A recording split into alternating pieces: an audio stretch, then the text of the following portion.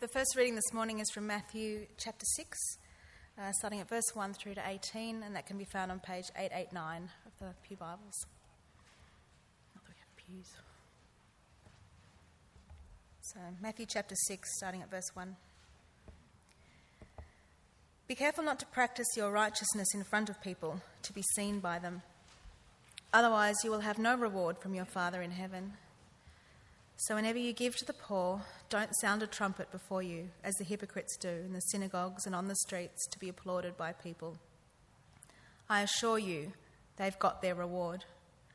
But when you give to the poor, don't let your left hand know what your right hand is doing, so that your giving may be in secret, and your Father who sees in secret will reward you. Whenever you pray, you must not be like the hypocrites, because they love to pray standing in the synagogues and on the street corners to be seen by people. I assure you, they've got their reward. But when you pray, go into your private room, shut your door, and pray to your Father who is in secret. And your Father who sees in secret will reward you. When you pray, don't babble like the idolaters, since they imagine they'll be heard for their many words. Don't be like them, because your Father knows the things you need before you ask him. Therefore, you should pray like this: Our Father in heaven, your name be honoured as holy. Your kingdom come, your will be done on earth as it is in heaven. Give us today our daily bread, and forgive us our debts as we also have forgiven our debtors. And do not bring us into temptation, but deliver us from the evil one. For yours is the kingdom and the power and the glory forever. Amen. For if you forgive people their wrongdoing, your heavenly Father will forgive you as well. But if you don't forgive people, your Father will not forgive your wrongdoing. Whenever you fast, don't be sad-faced like the hypocrites, for they make their faces unattractive so their fasting is obvious to people. I assure you, they've got their reward. But when you fast, put oil on your head, wash your face, so that you don't show your fasting to people, but to your Father who is in secret. And your Father who sees in secret will reward you.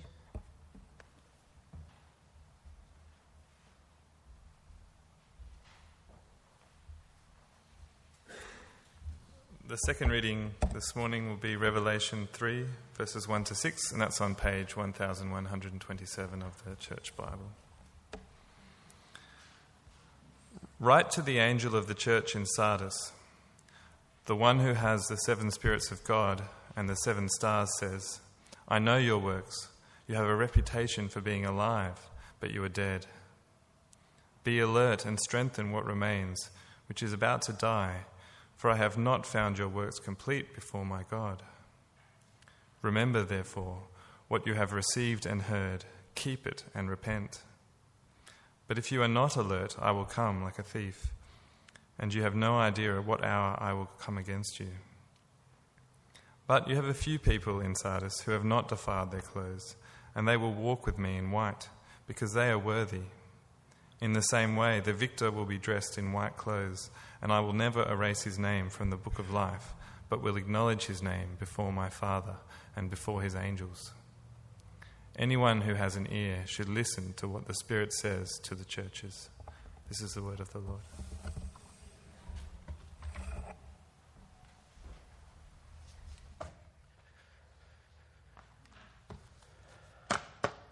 Good morning.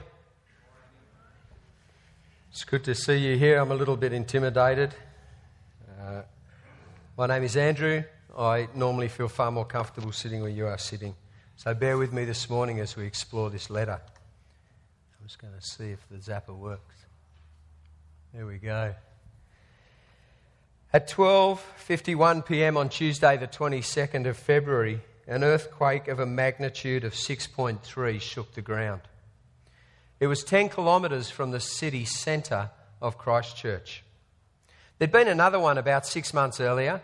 It had been 7.1, but because of its location, it had caused a lot of damage, but there hadn't been any fatalities. The one on February 2011 only lasted for about 10 seconds. but it was close to the surface and there was a lot of destruction. Within the first week, there were 360 aftershocks. They had over 10,000 in the year that followed. The psychological damage that must do is significant. John Best last week suggested that he'd asked Paul if he could go to Patmos to do some research for his sermon on Revelation. I wasn't quite so ambitious. I spent 3 days this week in Christchurch actually touring the damage and earthquake devastation. I'll send my receipts through shortly, Paul. As a result of the earthquake, there were 185 lives lost. There were 220 major traumas and over 6,000 actually injured. There'll be 10,000 houses that need to be demolished that can't be lived in. The CBD is still an absolute mess, with block after block having been devastated. It's interesting when you look at the deaths. 115 of them happened in just one building, the Canterbury TV building. A government report later found that... Sorry, I'm just trying to flick on. A government report later found that building should never have been approved. The way in which they'd constructed the concrete, the way in which they'd put it together was flawed. People would have walked in and out of that building day in, day out and been comfortable with the facade. They would have seen it and they would have just believed that it was there, it was functioning and it was fine. But the reality is it wasn't. Its construction was flawed from the start. It had this great facade that inspired confidence, but it was in fact flawed. Jesus, when he spoke to the church in Sardis, was sending a similar message, designed to send shockwaves. You have a great facade, but your construction is flawed. The work done is incomplete. A quick refresher. We are looking at the book of Revelation. John, the author of the Gospel of John, is on the island of Patmos. He's the letter to the 7 churches is the first of 2 visions that he has. It's visionary language. It's a kind of poetry. The danger with Revelation is that we seek to rationalise it down to a code. We look at every word in there and we think we've got to explain it and tear it apart. When we get to Revelation, we actually already have all that God is revealing about his salvation plan. It's all there. The message of Christ is clear. But it's a book of images and wonders that's there to shock us, to draw us out of our rational world. We do so well here in Sydney at tearing stuff apart and trying to rationally understand it. The book of Revelation is deliberately written in this language to challenge our thought. The apocalyptic language should shock us and challenge us and get us thinking differently. So verse 1, write to the angel of the church in Sardis. It's worth looking at Sardis just quickly to understand what was going on and understand the place it was. Ironically, it had had its own earthquake. It probably happened when Jesus was about 15. Probably about somewhere between 60 and 100 years before John actually captured these words. The Roman historian Pliny the Elder called it the greatest earthquake in human memory. The city of Sardis, a formerly splendid city, was basically wiped out. It had been commercially quite prosperous and well off. It's where the first coins were minted. It had a great woolen and carpet industry. There was plenty, they tell us, shopkeepers and dance people and musicians. They were proud of what they'd been. You can go there and you can see an awesome temple to Artemis. They had a very big gymnasium. Not necessarily fitness first, but they had a big gym. And they had the largest synagogue found in the ancient world. A sermon of a Christian bishop there was on the Passover, and it testifies to spirited, sometimes bitter debate between the Jewish community of the 2nd century. However, as far as we can work out, The problem for the congregation of Sardis in John's time was not the Jews, not the Roman Empire, nor with false prophecy, but solely with itself. So there we have it, a great city, an impressive city, the capital of its area and doing well. The great city of Sardis. Life is good. Church appears to be going really well. They have a big gym. Clearly everyone was into health, well-being and vitality.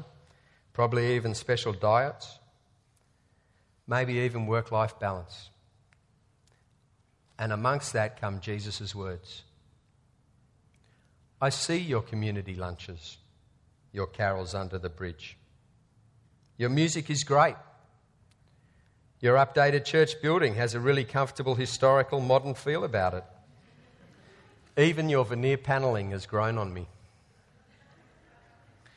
You have a reputation for being alive, but you are. Jesus' words to Sardis were damning. I know your works. You have a reputation for being alive, but you are dead. John told us last week, John Best that is, not John the Apostle, that the letters to the churches follow a common theme. You have praise, you have rebuke, you have a call to repent, and you have a promise. The exception is the letter to Sardis. There's no praise. You have this great facade. People looking in think you're doing the right thing and even think you're impressive. But your construction is flawed. It is incomplete. The interesting thing about it is how Sardis would have received this, because she wasn't what people would have called a dead church. They would have looked at the flourishing activities. They would have looked at what was going on in that environment, and the conclusion of anyone looking in would have been quite different. She herself would have been most shocked by these words from Jesus. She was not aware of her real spiritual state. All regarded her as a flourishing, active, successful church, all except Christ. Her works do not in fact measure up to the standard he expected. Not one of them has really been completed. If Jesus was writing to us at Church by the Bridge, what would he be saying? Verse 2, I have not found your works complete before my God. Secure and complacent like the city in which she lived, untroubled by persecution or heresy, the church had set herself the task of avoiding hardship by pursuing a life based on convenience and reputation rather than wholehearted zeal. We don't know what complete looks like and why Jesus said their works were incomplete rather. But we can get from other parts of Scripture a small insight into where completion or how completion is achieved. Philippians 1 verse 6. I am sure of this, that he who started a good work in you will carry it on to completion until the day of Jesus Christ. Where's completion achieved? Completion is achieved through the work of Jesus. It's not achieved through the outward works of a church who thinks they're doing all the right things, who has impressive programs. So where were they at? Verse 4 tells us what the result was. The majority of them had defiled their clothes and had soiled them. Clean white clothing in the book of Revelation is a symbol of religious and moral purity, especially in the face of persecution. While soiled or dishevelled clothing, or no clothing at all, is a symbol of religious or moral impurity.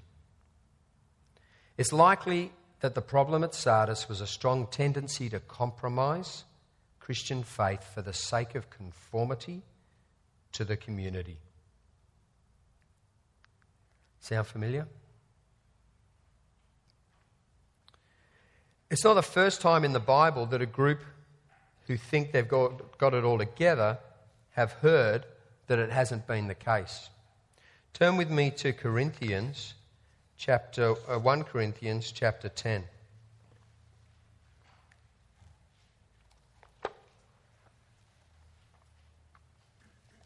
We've just come out of the end of a whole series on Exodus. This passage actually summarises that nicely for us. Now I want you to know, brothers, that our fathers were all under the cloud, all passed through the sea, were all baptised into Moses in the cloud and in the sea. They all ate the same spiritual food. They all drank the same spiritual drink. For they drank from a spiritual rock that followed them, and that rock was Christ. But God was not pleased with most of them, for they were struck down in the wilderness. Same message again, isn't it? We've got a God who isn't hung up on whether you're sitting here in church and helping out at the community lunches, enjoying cups of coffee with our minister, telling him about all the great things you've done. What happened? These people became idolaters. They sat down to eat and drink and got up to play. Let us not test Christ as some of them did, nor should we complain. Verse 12.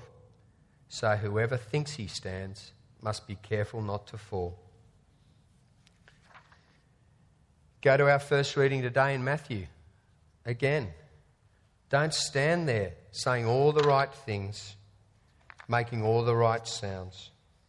We see in that passage, be careful not to practice your righteousness in front of people.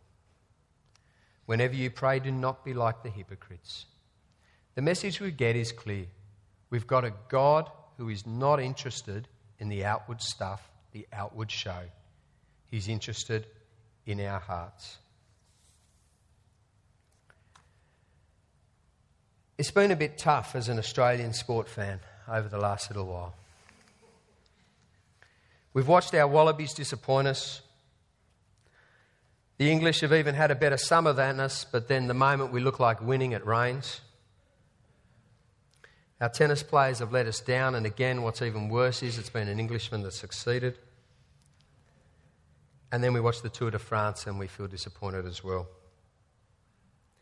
So we sit around our dining room tables and we talk about the performance of our Australian teams.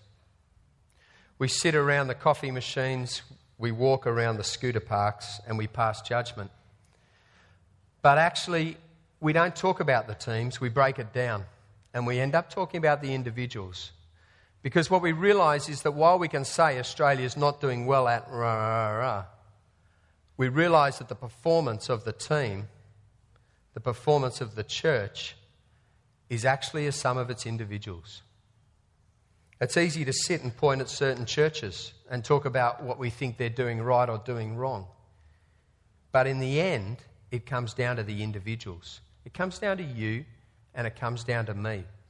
Because when Jesus spoke to the church in Sardis, yes, he spoke to the body, but he distinguished between those that soiled their clothes and those that hadn't.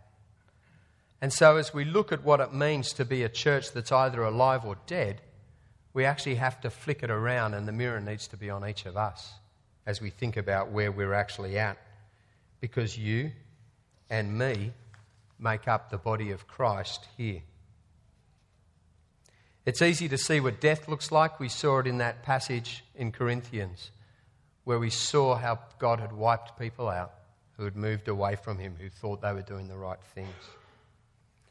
So what does life actually look like? What does an alive church look like? What can we test it against? One of the things I do in my work day to day is help organisations think through how they're creating their revenue, how they're marketing and selling. And one of the first things we do is we sit with them and we say, well, what's the data say about how you're performing? And what do you actually think about how you're performing? So I thought I'd do the same with us this morning, a bit of a health check. How are we actually performing? What I've left out of it is the outward stuff, because we know that Sardis actually had a reputation for getting the outward stuff right. So there doesn't seem to be any point in counting the number of external activities we have and all the things that we're doing that others see. But what seems to be important is to get a glance inside at how we're going as individuals. Romans 10 says, "So faith comes from what is heard, and what is heard comes through the message." How are we going at being an alive church? A number of us completed the Church Life Survey a year or two ago. What I've managed to get hold of is the report for this church. This is what we said about ourselves. 45% much growth, 42% some growth, 13% of us no growth.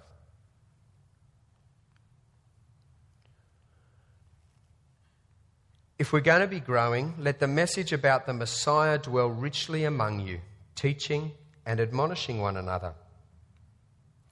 How are we going with our private devotional activity? 33% of us have private devotional activity once a week or less. The relationship between our heart and our wallets is well documented, but not seen by everyone else. How are we going at our giving? If I asked you to shut your eyes and put your head down with no one else seeing and said, put your hand up if you tithe, I'm sure a lot of us would put our hands up. Here's our stats. 20% of us actually give 10% or more of our income. How important is God to you? Church by the Bridge. 22% said, God's more important to me than almost anything else. 5% of us were brutally honest. Fairly important, but many other things are more important. An alive church will be growing in depth of faith, which I think some of these things start to bear out, but also hopefully growing in number as we take the Great Commission seriously. Go therefore and make disciples of all nations, baptising them in the name of the Father, the Son and the Holy Spirit. We've grown well in number here. This is an interesting statistic. Over the last 5 years, where has the growth come from? 69% has been transfer growth. 22% of us were already here, or we've reproduced. It's been a bit of that. 9% have come from those who 5 years ago weren't attending any church at all. What's interesting, I like this next one, because you can say all this stuff about the Bible and growth and it's all good and you need to do it to grow. This one starts to put it together. For those who actually said they experienced much growth, they were far more likely to have invited someone to church, far more likely to be giving 10% of their income, and far more likely to be at ease looking for opportunities to talk about faith. Here's a correlation between church growth and personal devotional time. Does it make a difference? Does all this Bible reading stuff actually make a difference? Or is it just something that's easy for someone to stand up here and tell you should be doing? Daily Bible devotional. There's the growth line across the middle there. Anglicans seem to be falling below the zero. Baptist Church of Christ just above. Pentecostals out there. Gee, we love to throw stones at them. 72% roughly daily devotions, and growth up there above 20%. We can feel a bit better about ourselves here in Sydney because this is the Anglican diocese around the whole of the country. So we can sit back and go, oh, it's probably not us. We'd really be up there somewhere, and look at our numbers. So relax and pat yourself on the back. But what I love about it is just that straight correlation. Are you in the Word? Are you growing? Are you alive? What's actually going on? Each one of those percentages, there's one more there. Here's another quiet one, is how are we actually going at caring for those in need? These are some of the informal ways that we helped.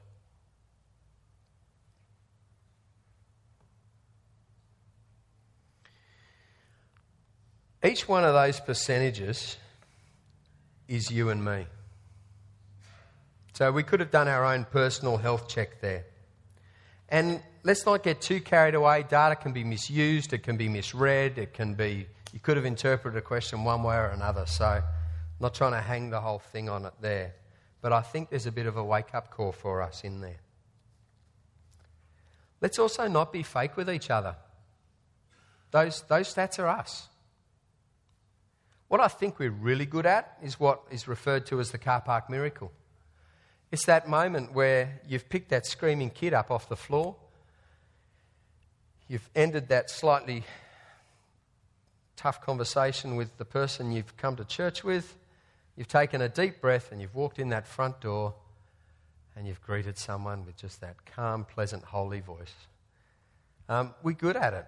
We're good at making sure when we walk into here we've got it all right. But the reality is, some of us have marriages that are hard work or are struggling. Some of us hate what we do day by day and feel a lack of purpose and drive. Some of us struggle to read the Bible any day, let alone every day. Some of us feel a deep sense of loneliness. Some of us lead extravagant lives and fail to give anything like the amounts we should, and so on, and so on. At the same time, some of us have such a love of God that you crave the Word every day and you love opening it. Others have marriages that are on fire and children that are angels. Didn't realise that was possible. You can't help but share your faith day in, day out. You cook a meal for someone who's in need at the drop of a hat. There are some great things happening in this place, but let's not pretend we've all got it together. God sees our hearts. Despite the strong language of death in this passage, there is real hope. It's not the final siren, it's actually a wake-up call. There are some who haven't defiled their clothes, end of verse 4, and they will walk with me, Jesus says in white, because they are worthy. In the same way, the victor will be dressed in white clothes, and I will never erase his name from the book of life, but will acknowledge his name before my Father and before his angels. Hopefully the majority of us are in this category. Don't be confused between struggling with aspects of your faith and having a faith that for all intents and purposes is dead.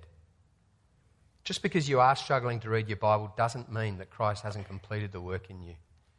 So don't hear that out of it all. A true sporting champion claims the prize because he suffered through the training and the event and ultimately made it to the end. The drug cheat has all the same external signs of success, but on the inside is rotten. Like Sardis, he might even have convinced himself he's a legitimate player. Many of us will have a faith that is well and truly alive, and your name is in the book of life. But understand the work that is being begun in you will be completed by God, not through your own outward signs and actions. There are those, though, who once heard the message and are currently faking it, either intentionally or unintentionally. They have the outward appearance of having it all together, but God sees their hearts. What does the passage tell us to do? It tells us three things.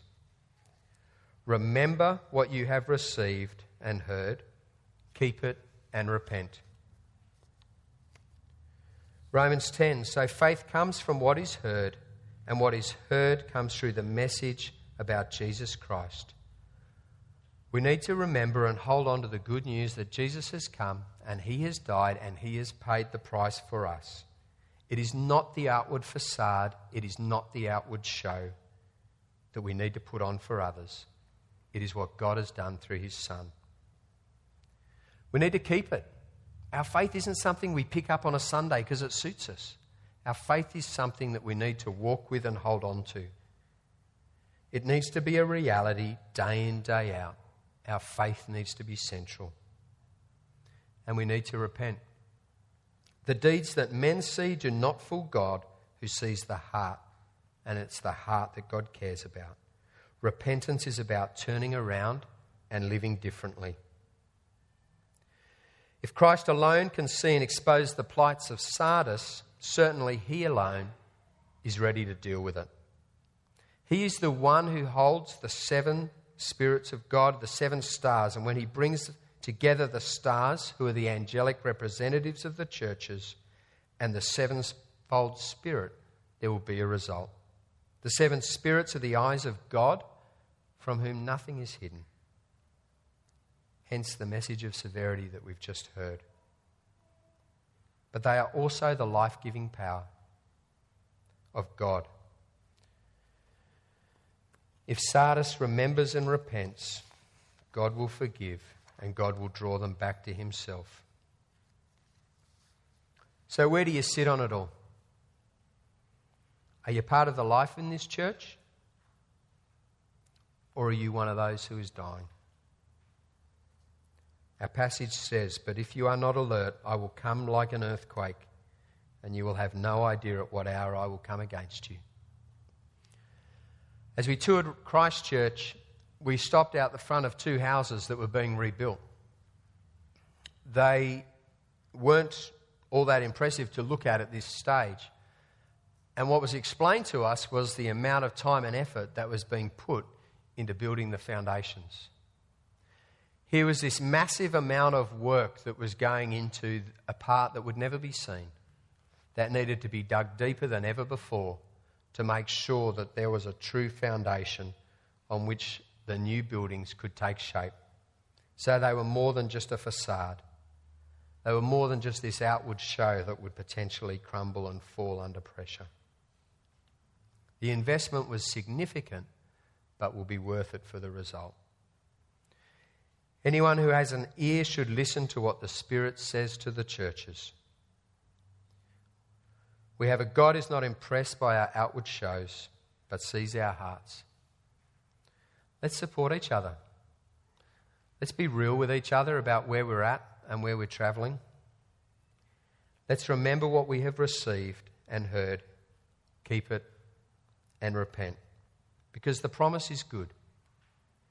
The promise is Jesus acknowledging us before his Father and him completing the work in us that our efforts can never complete. Let me pray.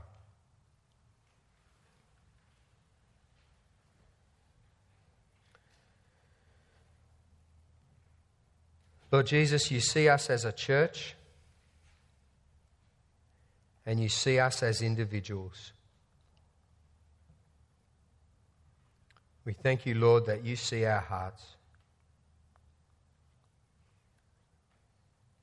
Lord, we struggle day in, day out with our faith, but we thank you that it is you that completes the work in us, that makes our work complete. We ask, Lord, that through your Spirit you would strengthen us to live as you want us to live. And that, Lord, we wouldn't be guilty of impressive facades but no substance. Help us to support each other, to love one another, and, Lord, to be your church here in Kirribilli. Amen.